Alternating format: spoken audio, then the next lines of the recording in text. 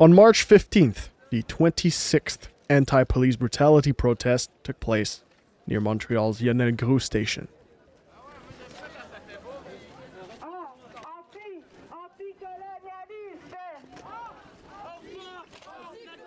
An hour and a half later, the protest ended in tear gas and riot shields.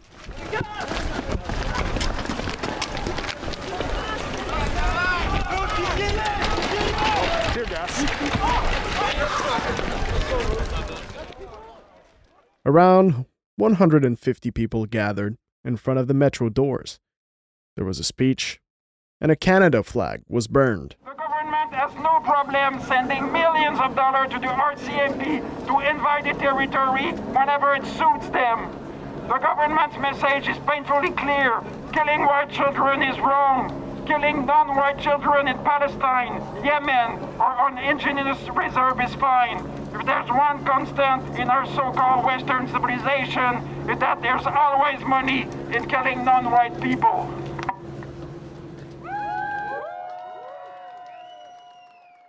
These people that were protesting were definitely passionate.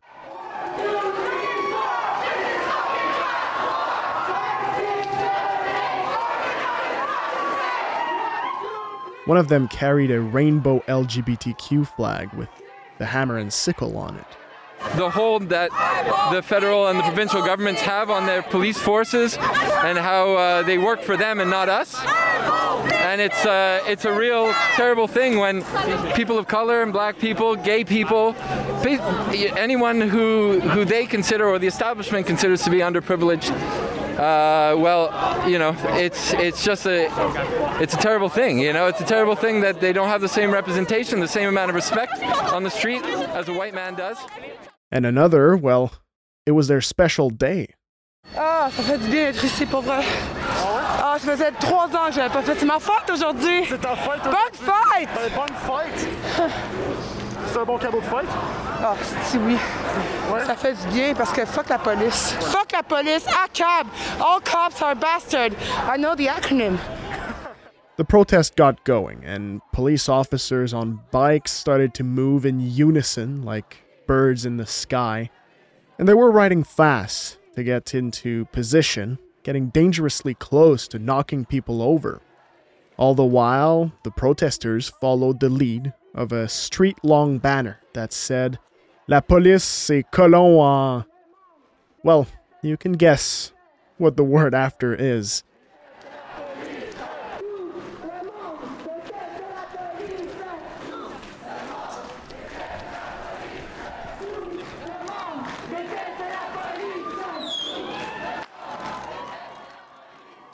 Tension started to build, and from that point on, protesters were closely followed by troops of police officers.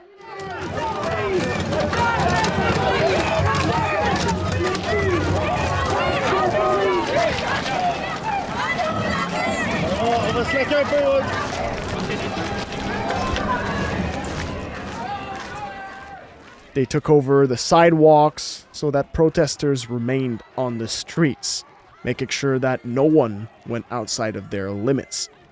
All of them were wearing black outfits outlined with colored armbands.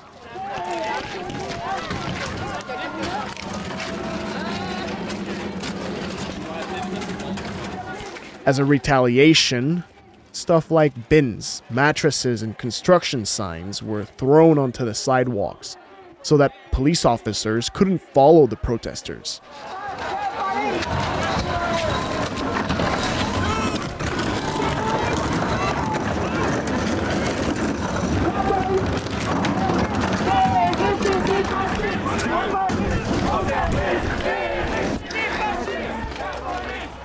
It seemed like the strategy worked. The police officers that lined us on the sidewalks were gone. That then prompted some celebrations from the crowd.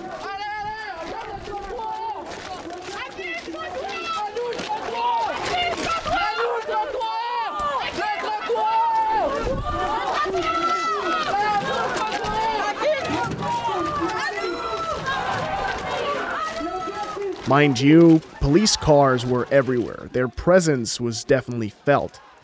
But there was that illusion that the cops were beaten to some degree.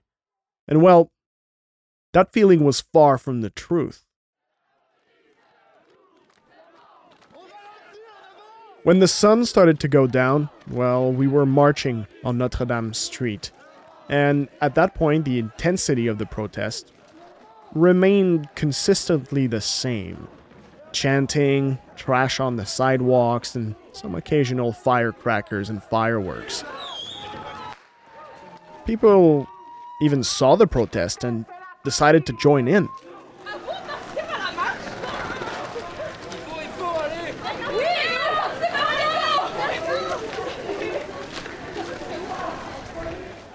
But as the dusk started to settle in, it happened.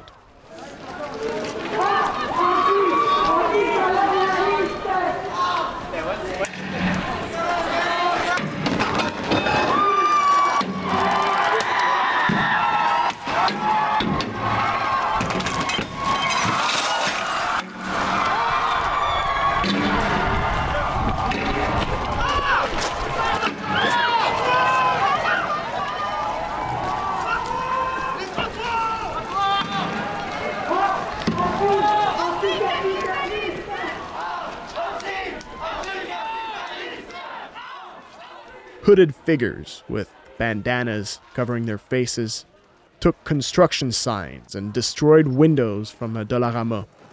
Then they moved on to SQDC and the National Bank.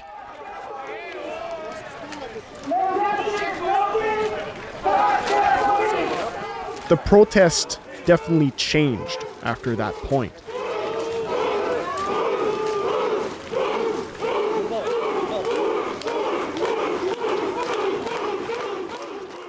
Now, police cars were entirely blocking certain streets, preventing the protest to go wherever it wanted to go.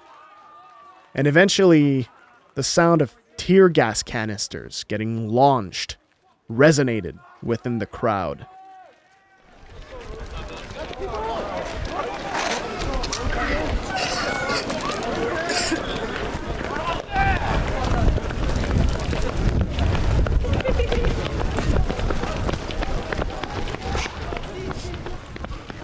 Everyone ran straight into a trap.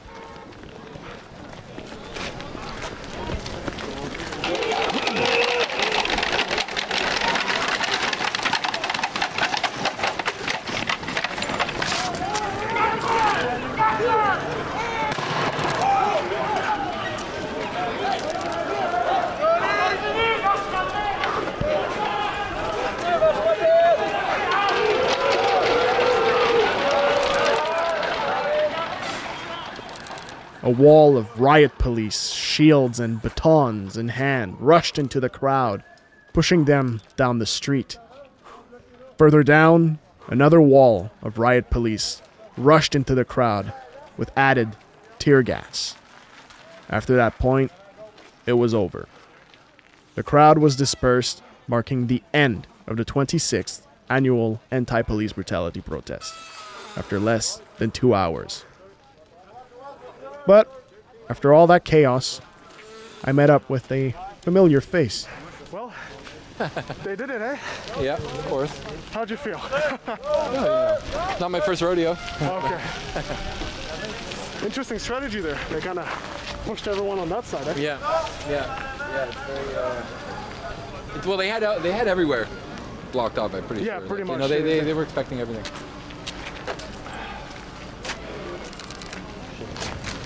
All right, well, nice to meet you. Hi, no worries.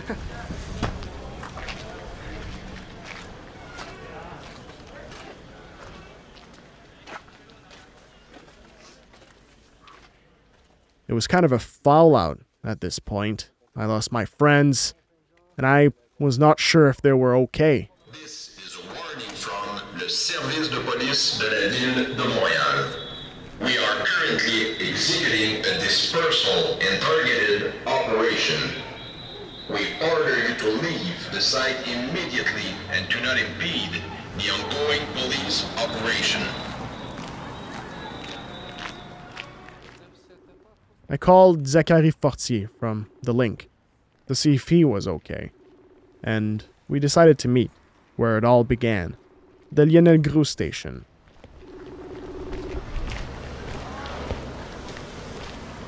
Hey, Zach. Said, get back to Lionel Groux. They're all waiting. They're all there. Everyone's there?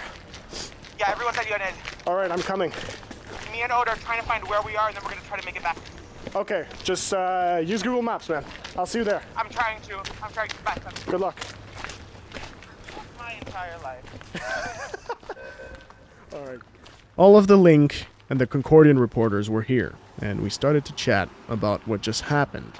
Sort of feel them right behind us. Yeah, they were right behind with the me, shield. but I'm pretty sure they weren't like, because usually what they do is they just bang their shield, Right. and they won't actually hit you unless you like stop. Yeah. But like they were right, they were on my heels. I did see this woman get So you didn't punched get, though, you didn't so. I didn't get hit at all. And you? No, I was fine, but this girl did get punched when she got into an altercation. So there were physical contact. yeah, definitely. Some people just don't have the time to run away. Well, no, it was very like. It's There was a traumatic. quick strike. I'm glad I was away. And that was like a bicycle. In the end, no one was injured. Some of us did get tear-gassed, but not enough to bring down our morale.